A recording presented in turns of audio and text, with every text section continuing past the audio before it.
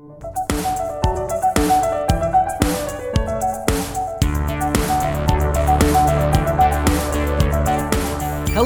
and welcome to On Tap, a theater and performance studies podcast. I'm Panel Camp of Washington University in St. Louis, and I am joined by Sarah Bei-Jung of Bowdoin College. Sarah, I can't help but notice that you are recording in a new setting, a new office. Is that right?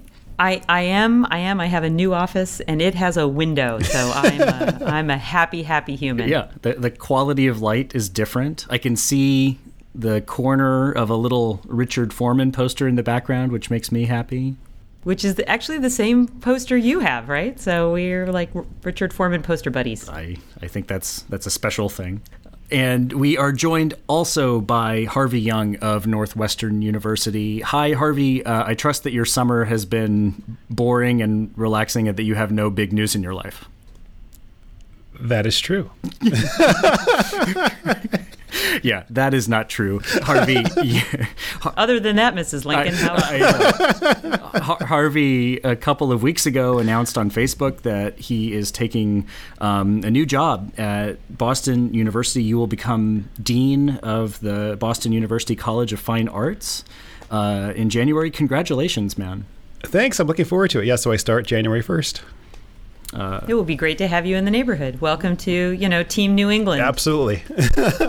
Yeah, this is a geographical realignment for the podcast. It has been a Midwestern axis with a New England satellite. Now those positions will be reversed. It's going to be recordings with lobster. It's going to be great. There we go. I like it. We're going to have to come up with our first beach episode soon. Today on the podcast, we have three exciting topics to talk about.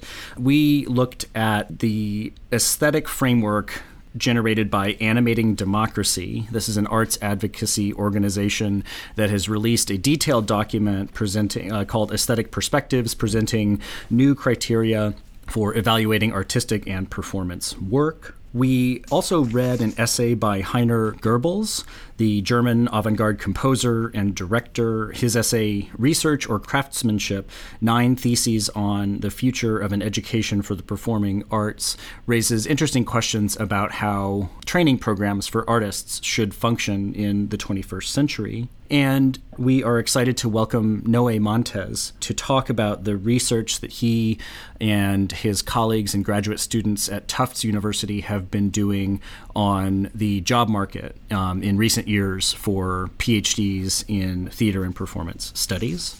Before we get to those topics, a news roundup after a manner. We had a sort of summer hiatus, and so lots of things have happened. Very recently, ATHA, the Association for Theater and Higher Education, had its 2017 conference in Las Vegas. That was the beginning of August this month. Our own Harvey Young was inaugurated as president of the association, so congratulations again, Harvey. Thanks. Neither Sarah nor I could attend ATHA this year, but I was following it on Twitter, as I'm sure Sarah was as well. How did it go? It went great. It was a wonderful conference. It was in Las Vegas at Planet Hollywood, and it was Patty Ibarra's last conference as ATHA president, and it was the culmination of a lot of the hard work that Patty has been doing in terms of advocating for best practices around adjunct labor, looking at how to revise and update membership categories to better reflect the status of members in our field. So it was just a chance for everyone to come together and to think about how to best improve theater and higher education. It was great. And the next one will be in Boston, and ATHA 2018 will be in Boston. So the call for papers will come out sometime soon with a November deadline. Okay, that's great. We'll keep our eye out for that. More distantly, or more, I guess, less recently this summer, there was a collectively signed essay in HowlRound called A Collective Call Against Critical Bias. This was interesting to us partly because Sarah Warner was centrally involved in writing that and getting it published, and it had to do with critical responses to Paula Vogel's play Indecent, among other things, and we would have liked to do a segment on that if we had been recording at that time.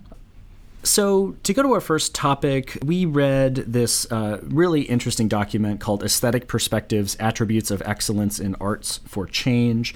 It is authored by John Borstel, who is a Maryland-based artist in photography and performance and text, and Pam Korza, who is a co-director of Americans for the Arts, which is an advocacy group. I understand it as an ambitious collaborative effort to present new aesthetic criteria for the arts, including performance and theater, that integrate social justice objectives. And in introducing these criteria or this new framework, they use the term arts for change to designate art that is oriented towards justice, civic engagement, and community development. This, I think, is really interesting. And as they point out in the document, there are ways of evaluating artistic production that sort of fall into familiar Western-oriented categories. And so this is an effort to provide different ways of thinking about what arts are, what they can do, and what makes them excellent. Running the risk of going on too long, I just want to name the 11 different ideas that they explore and lay out in detail. So they name 11: disruption, commitment, communal meaning, cultural integrity, risk-taking, emotional experience, sensory experience, openness, coherence, resourcefulness, and stickiness. All of these are things that can be thought about when describing the results of artwork, and they argue that this is not meant to be a sort of checklist that all good art has to have, each of these 11 things, but it's nonetheless meant to sort of reorient the way we think about arts. So I just had a couple of reactions that I'll put out there. One, I thought that this was really interesting and promising because, in my experience, students now are very interested in theater and performance for social change in Boal, Freire. It also, though, puts me in mind of evaluative criteria as they come up in academia.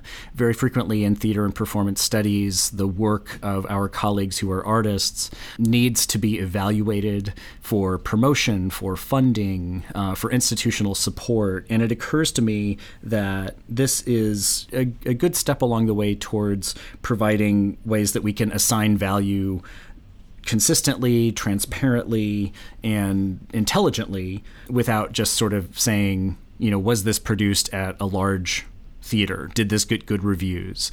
So I thought that those were two really interesting ways that this might come to bear in our work. I don't know, Harvey, Sarah, what did you guys think after spending time with this?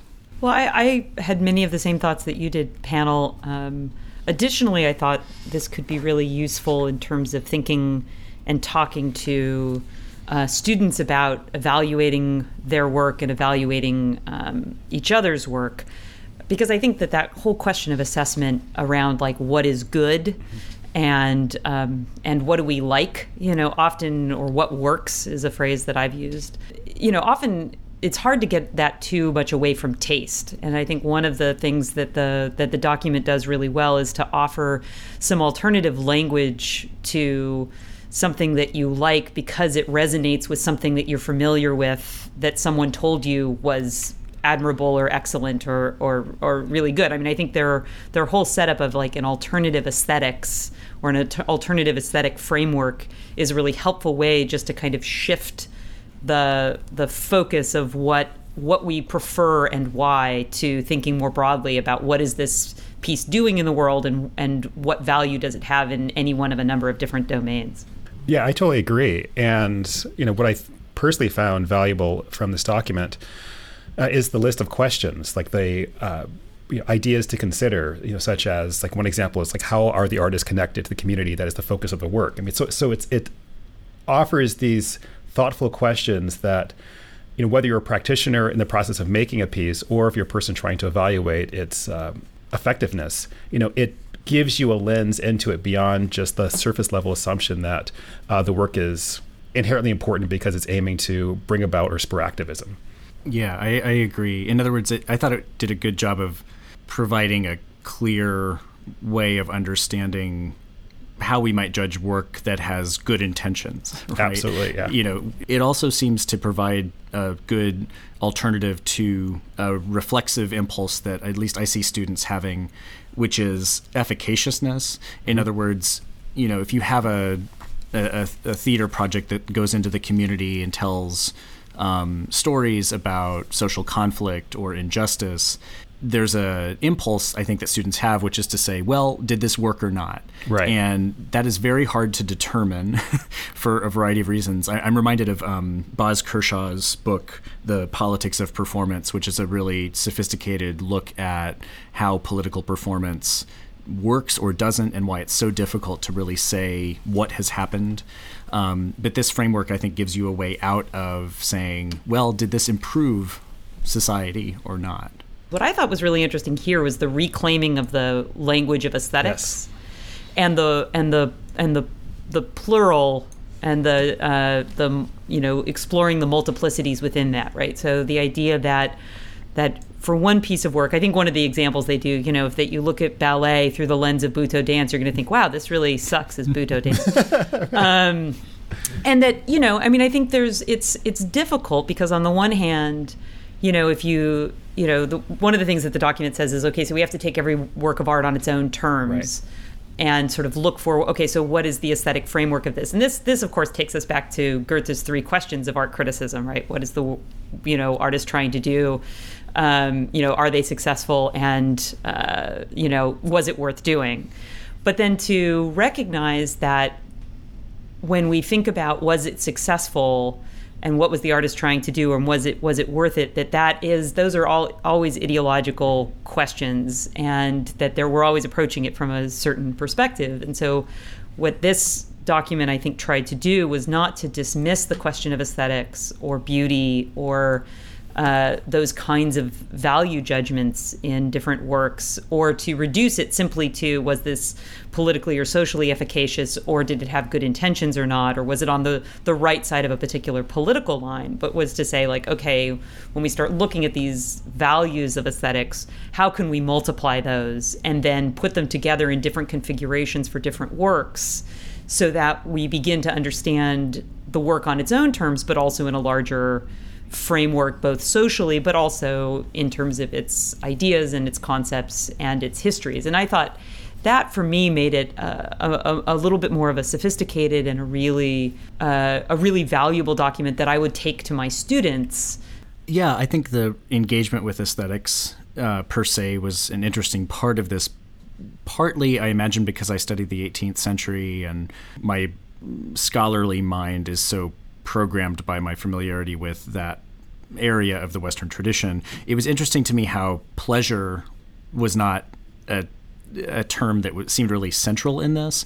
And of course, I think that's deliberate. But I also think that pleasure is one of those things that runs through a lot of aesthetic frameworks, including non-Western frameworks.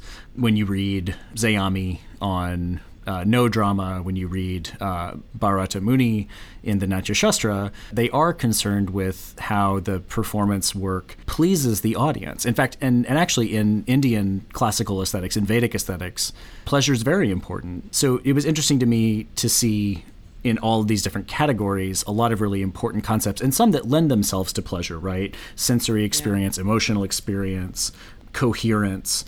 These are things that are informed by aesthetic traditions, including the Western ones, but the document doesn't seem to be dwelling on why we get pleasure from looking at certain works of art and not others. Also, I think the complexity of it, the 11 different categories, makes it a little bit unwieldy. It provides ways of evaluating all sorts of different work and saying, okay, this is the way, this had more cultural integrity, whereas this other thing had more stickiness. Yeah, stickiness or whatever. This wasn't really sticky enough. But I don't know. What did you guys think? In other words, did it change the way you thought about what aesthetics means?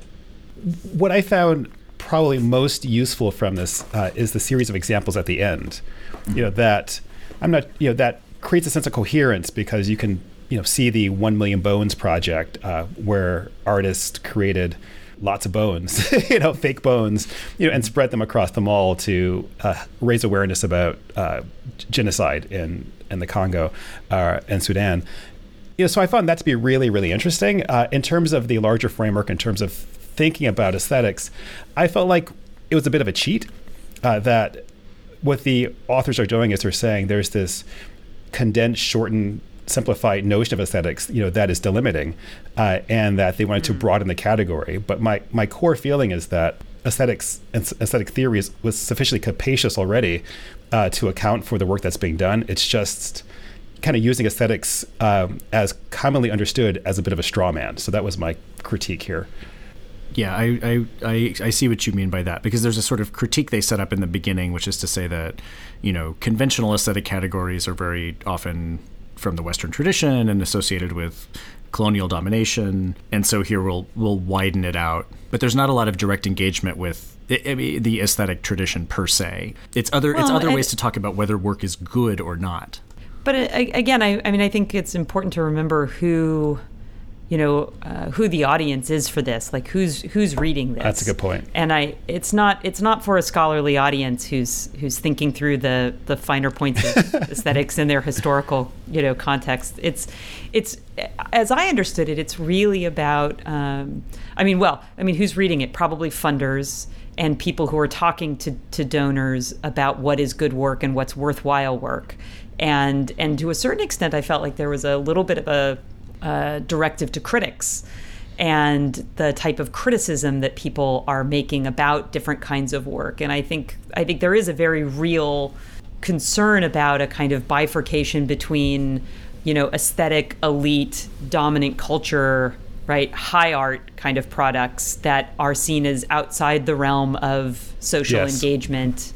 And that is part of what gives them their cultural cachet. And then works that might be, a varying quote unquote aesthetic quality or excellence, but that are meaningful because they're sort of in there doing the good work. And so I think this document was in a way an attempt to speak to the audiences that have been involved in those practices: programmers, curators, funders, and people working in development and critics, to try and complicate that boundary so as to create a conceptual space for aesthetic considerations of socially engaged work that didn't automatically dismiss it as such because it wasn't adhering to, 18th century romantic ideas of beauty or, of European ideas of beauty. Right, that makes sense.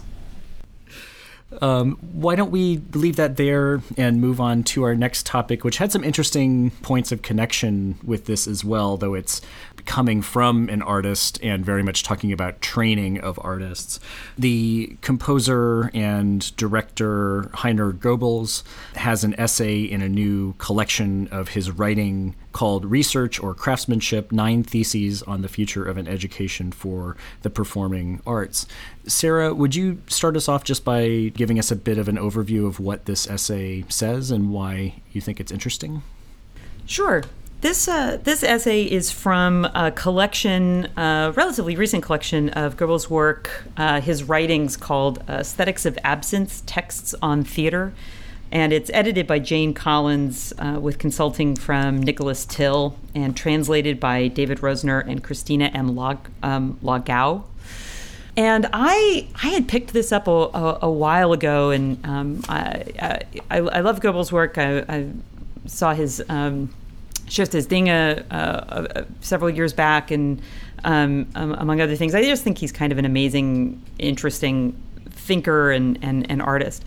And as this semester, I'm preparing a new course with sort of an intro, very broad intro course called The Art of Performance. And so as I was flipping through the book, I came across this essay that really, for me, speaks to a lot of the questions that theater and performance studies, particularly at the undergraduate level, I think, kind of some of the questions we're asking ourselves, which is really, what are we training? What is the point of teaching theater at the undergraduate level? And for me, what is the point of teaching theater and performance in a small liberal arts college, right, in the liberal arts context?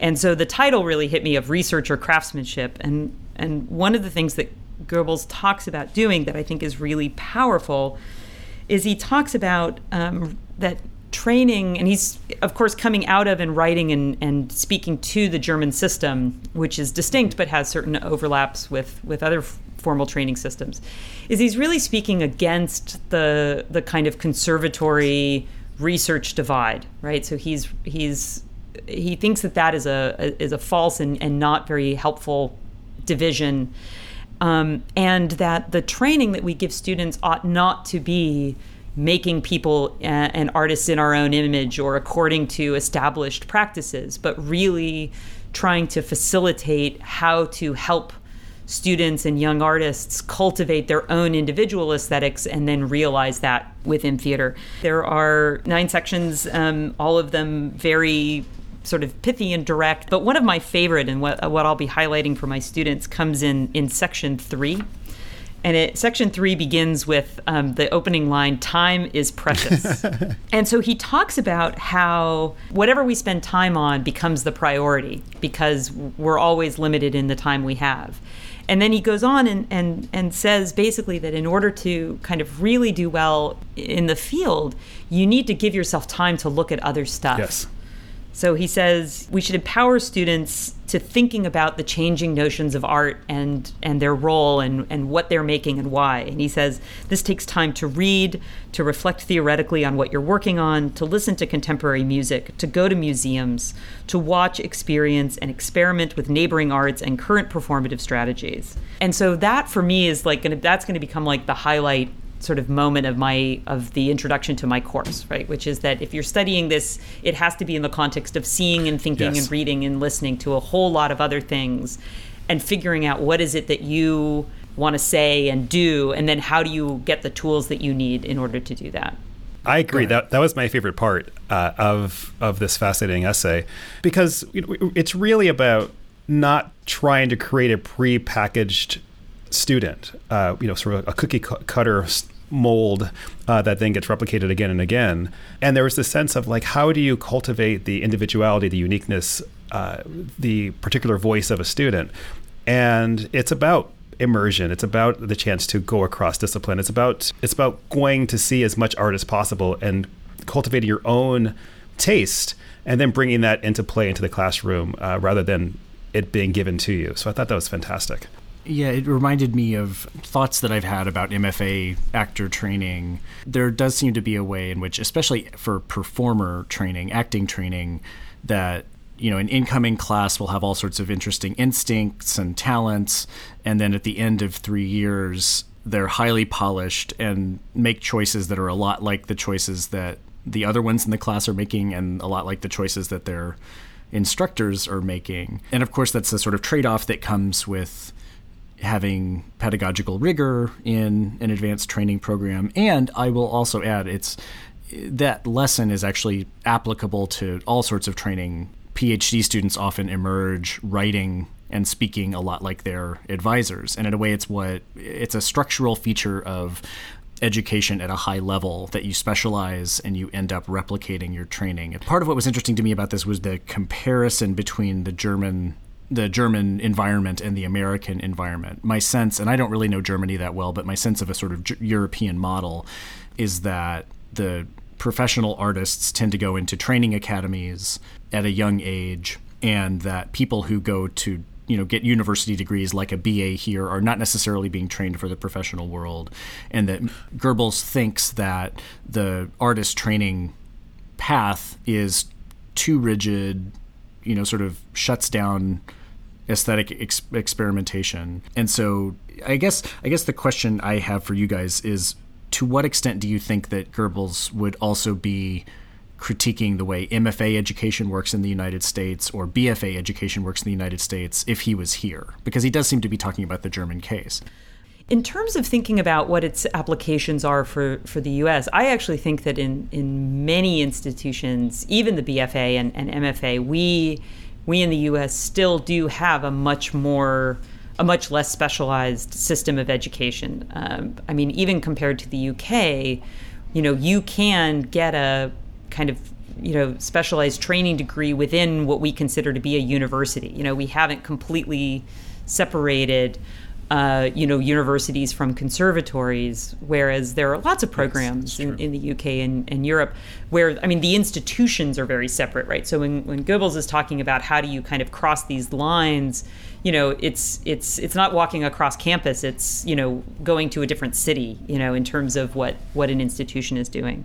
And yet I think that there are ways in which the US system has its own kind of entrenched lines, and this comes up in the discussion of silos, or, the MFA versus the PhD track, and debates about how much practical training, and then maybe this will come up, when we talk with Noé but how much practical training should PhD students have? How much theoretical history do MFA students need? And I think some of the larger, bigger things for me are the way in which Goebbels is talking about how do we, if we weren't kind of trapped into those lines, how would we rethink the entire system? And for me, there's a key phrase at the end of his fifth thesis, where he says, "Laboratories. This is what we need, which is laboratories in which it is possible to work with all the theatrical means, all elements simultaneously from the very beginning." Isn't it just like with a car? A new car won't be invented at the assembly line. Mm-hmm. And so this idea that if you could put everything in the room at once, so that the actor has design and sound and media, all of those things together, I think, then what do you start to think about? It made me wonder if part of what the objective might be here is variety of different training programs, as opposed to a complete overhaul of all training programs. And again, maybe this speaks more to the American case, because America is a larger country and we have lots of different competitive BFA and MFA programs. So I guess one way of thinking about this is there stylistic homogeneity? In other words, if you take a BFA graduate of Juilliard and give them the same role as a graduate of DePaul, is there going to be a kind of American psychological style that Goebbels would identify as being like the thing he doesn't like in German training? And similarly, at the MFA level, I have the received sense that, for example, the Columbia University MFA generates directors and artists that are more comfortable with the kind of avant-garde, post-dramatic style that Goebbels enjoys, and that there might be diversity among the sort of aesthetic priorities and pedagogical systems that different academies use in the United States. In other words, shouldn't we be content with programs that really train excellent sort of post-Stanislavskian psychological actors, and then other academies that train wild-eyed avant-gardists? I don't think that the divide is that stark. And that in my experience, it seems to me that within most graduate training programs, and even undergraduate training programs, students are moving, even within a department, across different types of pedagogy and different styles and training techniques, right? So it's not the case where you're, on a single track, that's free of the influences of other methods of practice, right? And I think that is something that's a little bit different here, so that if you're in a BFA program or a BA program, you're still attending to different approaches to acting, different approaches to vocal instruction, different practices of speech as well, in addition to a range of theater history classes. And in my experience, it's the theater history part which is often the least predictable across universities. So in some places you get the avant-garde experimental training, in other places you don't get the same thing. But it's that aspect that creates the variety and difference that allows for there to be various paths in terms of approaches for student actors. I think it's very difficult to talk about what the American style is absent a consideration of who and what theaters are we training for. The state-funded theaters in Germany actually accommodate and produce an incredible variety of work of the avant-garde. In some ways, like, you can sort of like scratch your head a little bit at what Goebbels is complaining about in the German system if you actually go and see a lot of German theater, right? Point. I mean, it looks a lot more different from each other and a lot more different from, other North American traditions than going on a tour of regional theaters around the United States would, right? So in some ways, it's like the capitalist filter, right, that takes whatever diversity there is in training programs and turns us into like hamburger, right? But I think in terms of practical terms, we can sort of quibble in a variety of ways. For me, I think what's helpful is to kind of tap into the concepts and the ideas as aspirational and inspirational, including his emphasis on absence. He has this great line that I'm sure my students will I'll be curious what they make of it, but it says, he says, "The theater does not need artists with visions," which if you've seen his pieces, you're kind of like, that's strange. It is not important what happens on stage. Yeah. It is not even important what we show on stage, but rather what we hide to enable the audience to make their own discoveries.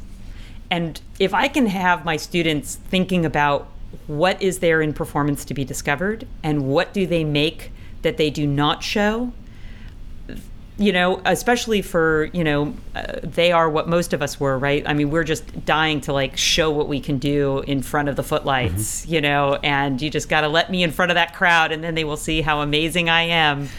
I think that idea of restraint and hidden and creating opportunities for an audience, I think is a really important idea. So that, among other things, is what I'm really excited about teaching in this essay. I circled that line too, that it's not important what happens on, it's not even important what we show on stage, but what we hide. What I thought of was not so much the, decision to work really hard on something and then not show it, but it was a kind of like theatrical equivalent of Garfield without Garfield. Have you seen this thing online?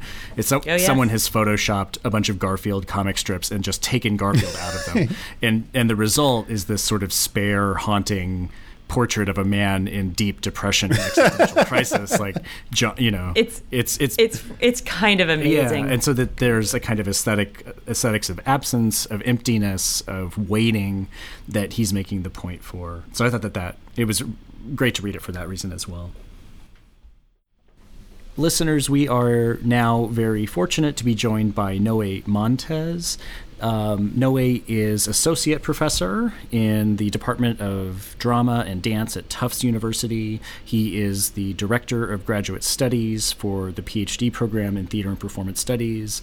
And I believe, Noe, your book has just come out, Memory, Transitional Justice, and Theater in Post-Dictatorship Argentina. So congratulations. Thanks so much. It will be out in November, just in time for ASTR. Excellent. We will look for it on the tables. And for the party. Absolutely. I'm talking with Heather Nathans about planning that already. So, Noe, we're really happy to welcome you to the podcast, and we wanted to ask you about some of the research that you and your colleagues and students have been doing at Tufts about the job market. Harvey, do you want to sort of get us started with some questions? Yeah, absolutely. We noticed, thanks to the magic of Twitter, which I'm relatively new to, that you were posting tweets about some research that you and Heather Nathans have conducted relating to the experiences of PhD students. And can you tell us a bit more about the work you're doing? Sure. So there are two different surveys that are happening. I'm working with two of my graduate assistants to get a sense for what the job ads and the hiring practices of colleges and universities across the country are actually looking like. So this involves my two assistants and I scouring through ArtSearch, the Chronicle, higher ed jobs, any of the places that post positions in theater and performance studies, and looking for positions that seem to be geared specifically towards scholars who are engaged in theater history and performance studies, as opposed to more practice-based ads. Yes. And as we're reading through those ads, we're taking a tally of what courses are specifically being requested from applicants in the job ads, what sorts of expertise the positions would like the person to hold, and any other information that we can use as data. And now I'm in the process of going through various university web pages and course catalogs to try to get a sense of who actually got hired in those positions for 2016, 2017, so that I can get a sense of what skill sets they bring to those positions and how any other information that I can pick up about who they are. Heather, working with a number of people, including Diana Lusser at Stanford, Eero Lane, and Danielle Rosvali at University of Buffalo, Stephanie Woodson at Arizona State, and a few others whose names I'm surely going to forget because that's not my study, is working, just finished a larger survey for ATHA in conjunction with ATHA and ASTER to get a sense of what the state of the contingent job market looks like. So she asked for people who had finished their PhDs within the past 5 years to fill out a survey that many of you may have seen get sent out through ATHA and ASTER's various e-lists to give a sense of how long folks are spending on the market, how much time they are working as contingent laborers, information about the ways that their doctoral programs are training folks for careers within and beyond the academy, and trying to do some data gathering in that way. And having looked at all these job ads from the past, what are some of the takeaways? What have you learned? One of the things that's most surprising to me is the number of positions that are really looking for scholars grounded in modern and contemporary work, let's say from the mid-19th century to the present. Looking over who has been hired and what positions are requesting over the past 5 years now, it seems as though nearly 90% of ads, over 90% of ads, and the people who end up hired in those positions are going to folks working in more modern and contemporary theater. I know that this group has talked about theater as being a sort of presentist discipline before. Guilty. That really emphasized it for me. The other thing is, there are a number of theater and performance studies positions that really are looking for someone who's got active and practical experience as a director. And I know that that's something that Tufts as a program is thinking about more and more in terms of how we're structuring the PhD and giving our students opportunities to actually engage in production life so that they're better able to demonstrate that skill set when they go on market. That was something that was interesting to me from your tweets after ATHA Noe, which is that your sense is that most of the positions for PhD, they request or require the ability to direct in the season. Do you get the sense that that is in smaller programs or departments or smaller schools? That was surprising to me, maybe just because I'm working at a place where PhD faculty aren't obligated to direct. This is me generalizing rather than looking at hard data to know that just yet, but I would guess that yes, the vast majority of positions where the ad specifically requires directing as part of the job requirements tend to be small liberal arts schools or regional universities across the United States, where these happen to be departments that range from 1 to 5 or 6 people. And so there's a greater sense of the production responsibility that every faculty member has to take on. But I'm also finding that those are the kinds of positions that are most likely to draw a candidate and hire somebody who's directly out of a PhD program. So in other words, it may not be, they may be happy to have a strong PhD candidate who is able to direct though doesn't have extensive professional experience or training directing. Is that right? That's right. I'm reminded of the brouhaha that emerged in the Chronicle a few years back about whether you needed a PhD or an MFA to teach college and university, and the do you remember this essay? Right, the argument was like, oh, why would you spend time and energy getting a PhD when you could more likely to get hired with the MFA? Did you look at comparisons between specifically MFA, I mean, how open were these ads, and would they have been, calling theater history, was the PhD a requirement, or did they have other kinds of language like, MFA or PhD with professional, X, Y, and Z? Like, I think there's a little bit of a difference between like the MFA plus and the PhD plus. Yes. Like, are they hiring an MFA an MFA who can teach theater history, or are they teaching a theater historian who can direct every so often in the season? And how do you tease out the difference in that emphasis in at the level of the ad or the department? So there were about 130 assistant professor positions in theater studies posted on the various websites.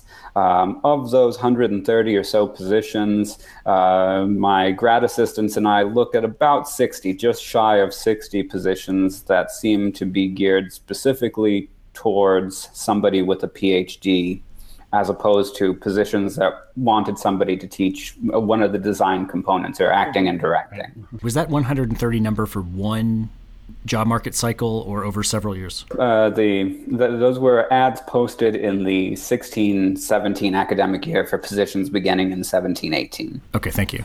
And that's only tenure stream assistant professor level positions. We excluded searches that were geared towards associates or full professors, and also, for the sake of time, any visiting or lecturer positions. And so what we were looking for were ads where the ad explicitly said PhD required, or the list of courses seemed to indicate that the preferred candidate would be somebody with a PhD. And in compiling the data of who's getting hired, and I'm somewhere in the neighborhood of 60% done with that for this past cycle, it seems as though we were pretty accurate about that. I'd say of the 35 or so jobs that I've accurately charted, only 3 of them have gone to folks with MFAs. The rest to folks with PhDs. And I'm not sure if you know this or not, but of those with PhDs, were there a significant number who also had MFAs, having both MFAs and PhDs in their portfolio? That I don't know yet. I've been looking at the Theater Journal list of PhD dissertations in progress, and I've also been having my graduate assistants track the names of folks listed in the dissertations in progress section of Theater Journal, as well as reading through the various program websites to get a sense of who is in the ABD stage.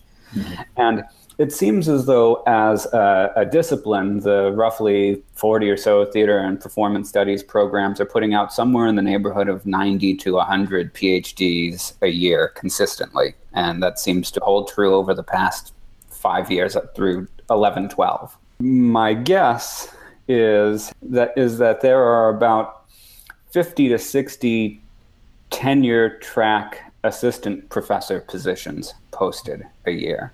Mm-hmm.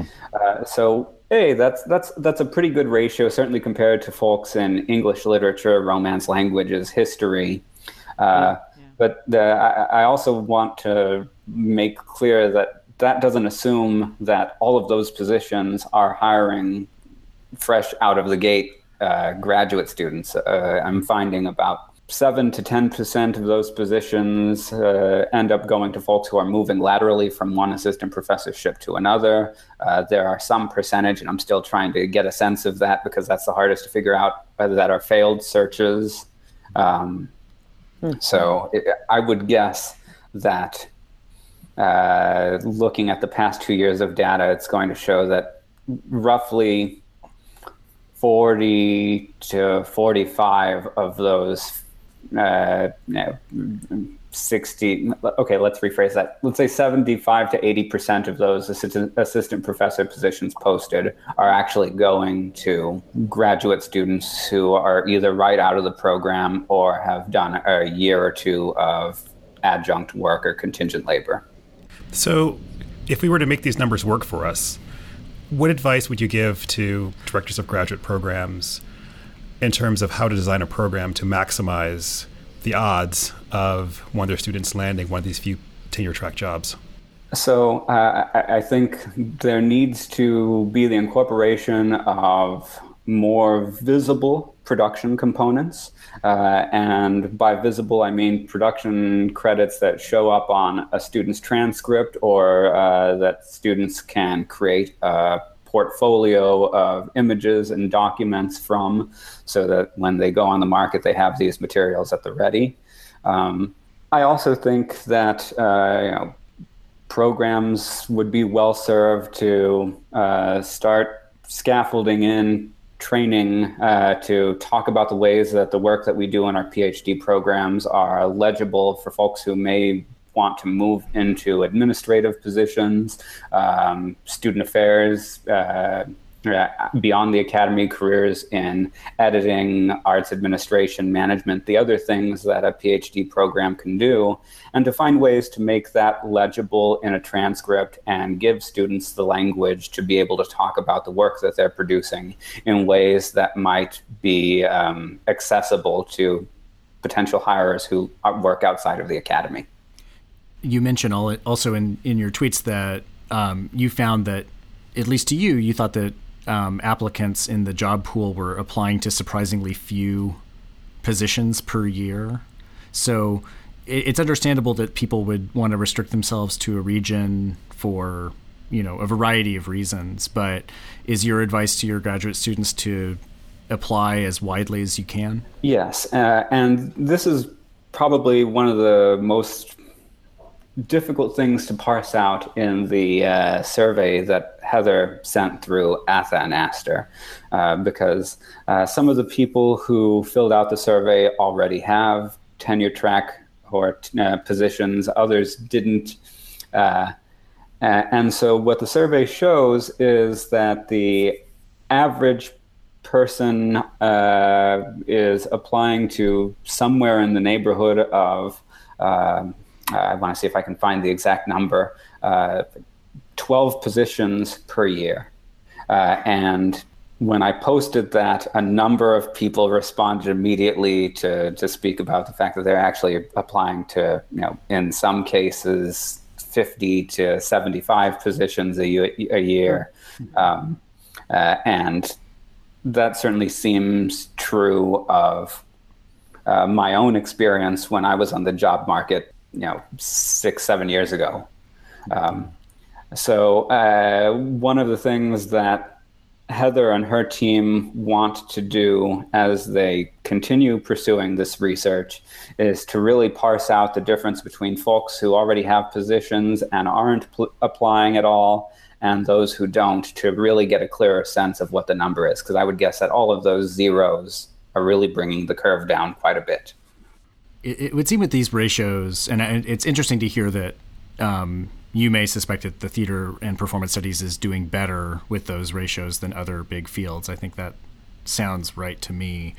But nonetheless, there's no way to avoid that if you have so many more people seeking the tenure track job than tenure track jobs are available on a year-by-year basis, you're going to have a couple of phenomena. One is fewer people ultimately getting those jobs as a ratio of how many people have the degree, and also people spending more time between completing their PhD and getting the tenure track job. So you mentioned people spending an average of 2 years on the market, some as long as 7 years. I guess the question I have is, do you know if Heather is looking at interdisciplinary postdocs as being, an important part of that job search or that career trajectory. Do you think that people in our field are seeking those out and getting those? So I can't say that based on the data that Heather has created. I think that's another possible direction for her to go. But I can say anecdotally that here at Tufts, we're increasingly encouraging students to apply for some of the big national postdocs that in hopes that they can land them and start to do work that will better prepare them to have research ready when they go on the market, either in a book proposal stage or with a book already written, or just to have the opportunity to develop their critical thinking and writing beyond what they can do at the dissertation level. Did anything surprise you in this? I mean, reading through your tweet thread, it sounds like a lot of this kind of conforms to what you had been thinking about already and questions that you and other people have been raising. I'm just curious if anything sort of really stuck out to you. The thing that stuck out to me most was the number of applications for full-time positions. And we've talked already about how that data might not be reading correctly. But seeing that and hearing anecdotes from folks who teach in places like Utah or Indiana or a lot of non-coastal states, there does seem to be some evidence anecdotally that they are receiving fewer applicants than positions for institutions along the coast or in what we might think of as major urban centers. I have a question about production experience, because I'm assuming that there's a premium or a benefit attached to directing experience. But what are your thoughts about production dramaturgy? Like, does production dramaturgy as a component of graduate education make anyone more likely to land one of these tenure track jobs that requires production experience? So, of the job ads dating back to 2012, we're only finding that somewhere in the neighborhood of 7% of them are specifically requesting dramaturgy as a requirement within the production season. Now, there are a number of posts that ask for people to teach dramaturgy courses, but that doesn't necessarily mean involvement or engagement in the production season. And I don't know whether that bears. I don't know how much production dramaturgy experience is actually informing who does or doesn't get hired into those positions. I wonder, there's a part of me that wants to ask for a sort of upbeat place to end this discussion. I mean, is there anything, when you're coaching your graduate students or sharing this data with them, what is the thing you tell them at the end of the day that's going to keep their motivation level high and their confidence high? Every grad student should find the one thing that is unique to their experience that separates them from the 70 to 80 other folks who are applying for a position. And sometimes what you think might be the unique factor, the thing that helps you stand out, doesn't read that way when I'm looking through cover letters or other materials. So it's important to work with a faculty mentor or a cohort of fellow graduate students to make sure that your documentation is communicating that aspect of your persona or research or practical experience or whatever it is that might be that makes you distinct. Well, Noe, thank you again so much for being on the podcast. We really appreciate it, and I know that our listeners will really enjoy hearing from you as well. Sure thing. Thanks to all of you for having me on. Thank you. That's cool. We are now ready to share our drafts. These are things that we're thinking about, ideas kicking around in our heads, perhaps not fully formed projects, but what's been going on in our theater and performance studies brains recently. Sarah, what is your draft for this episode? So my draft is a seasonal draft. Because it is the most wonderful time of the year. Happy New Year, academics everywhere. As we begin, I don't know why people have parties in January, because this is really the beginning of the new year. And so I've been thinking about, what's really great about starting the new academic year is that I have not yet made any teaching mistakes. Mainly because I have not yet had any classes. And so I was thinking about like, what's like one thing, that I'm really excited for this semester, or one thing that I think I can, maybe improve upon. So my one thing, and then I'll be curious if you guys have anything you want to jump in here as well. I am going to try really hard to be very clear about not just what I'm doing in my classes, but why. And to try to get better at articulating why I make certain choices or why certain assignments, because I consistently get, it's not like an overwhelming response, but I get these little like tags of, I don't know why we did this. This seemed really pointless. And yet as I look at what students do over the course of the semester, that doesn't look pointless to me at all. I can see how, all of these assignments led up, but somehow that's not translating necessarily to all of my students. So I'm trying to think about, okay, so how can I make my process of pedagogy more transparent and clearer so that students feel like they have an understanding and a stake in what we're doing. They may still think it's not the right thing to do, but they at least know some of my thinking behind it. I think that's really smart. And I think in my own teaching experience, I will spend some time in the class sort of reminding them of the purpose of the class and explaining what assignments are there for. And I think they pay attention, students do, when I start talking in this way, and that it probably helps them digest the information as it comes along. There was also a great thread on Twitter, which was like somebody saying, it was a parent actually, an academic, but who was a parent saying, my kid just graduated from high school, and here's all the things they don't know. Sort of get ready. And I think there's a lot in there, like, there's not taking too much for granted of what your students know coming in the door. My draft is also seasonal, though in a different time frame. It's about the eclipse. The path of totality came quite near WashU and quite near where I live in St. Louis, and so I was able to get out and see, a minute and a half, 45 seconds of totality, and it was wonderful, and it got me thinking in my theater and performance brain, because it was this mass spectatorial event. I was in this field with a bunch of strangers and wearing glasses and looking up in the sky, and those kind of, communal spectatorial experiences that you have were present.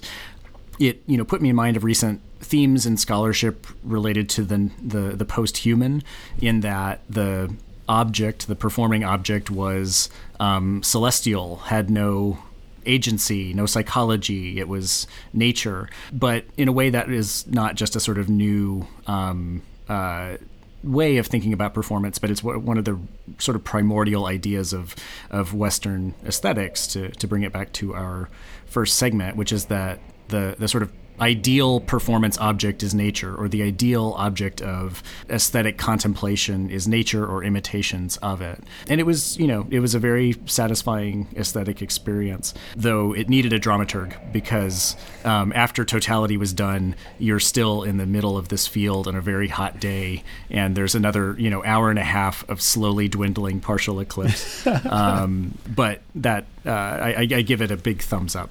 Harvey, what do you have for us? Well, it's still summertime for me right now. You're like, stop asking. I don't want to think and about it. I have 4 more weeks until classes begin. And really, I'm just trying to finish up some publishing projects, one edited book and one book I'm writing.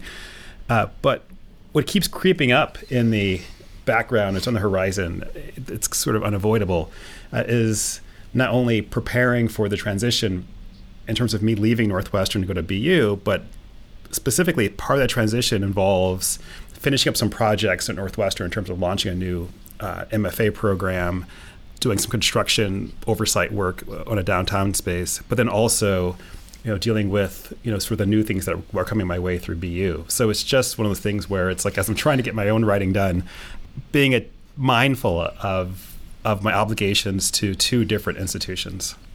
So for Harvey, it's the celestial bodies like really converging and crashing upon him rather than one blotting out the sun. It's like both are crushing, right? It's, down upon him. December will be Sun difficult. and the moon. Yeah. He has like a real cosmic, issue going on over there. Yeah. Well, guys, thank you so much. It's such a pleasure to be recording with you again. And listeners, thank you. And you'll hear from us again soon. We've got some special things coming up for the podcast. Bye. Thanks, Bye. panel. Farewell.